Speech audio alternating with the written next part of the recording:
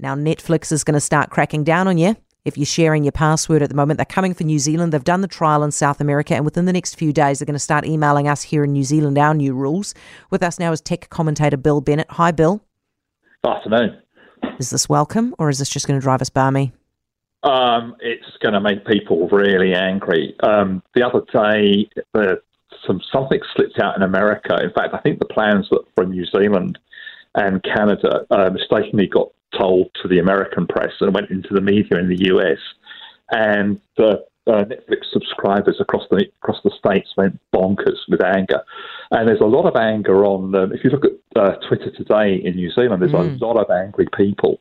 And I think there's a couple of polls out there saying that basically lots of people are saying they're going to dump it when this happens. What are people angry about, Bill? Are they angry about the fact that they want to keep sharing, or are they angry about the fact that this is going to become such a pain in the butt having to sign in at the same Wi-Fi location once a month?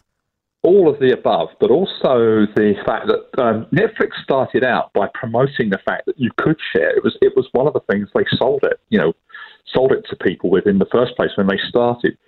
It's gone up in price anyway, and if you want to carry on having family members watch Netflix, you're going to be paying, well, depending on the plan that you have, but most of the plans are about either $18.50 or $25 a month. You have to pay another $8 to have someone sharing. Well, if you say you've got two college-age children who are away in digs who are on your family plan, that's $40 a month.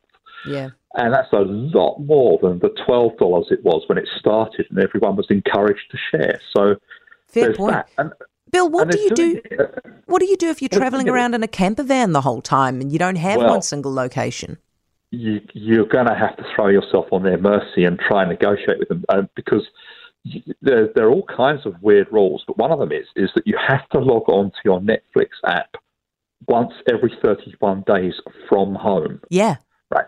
Yeah. So if you're away for more than 31 days, you're in trouble. And the way they know that you're at home is because every house has an IP address. It's when your broadband connects, and the IP address can change, but they can tell if that happens.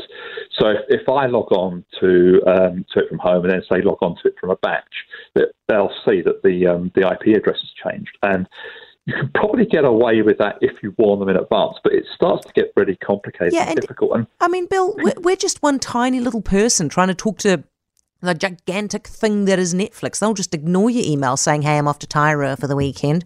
They'll just ignore you, and then next minute you'll be kicked off. Bill, thank you for that. Appreciate it. Bill Bennett, tech commentator. As Bill says, people are furious.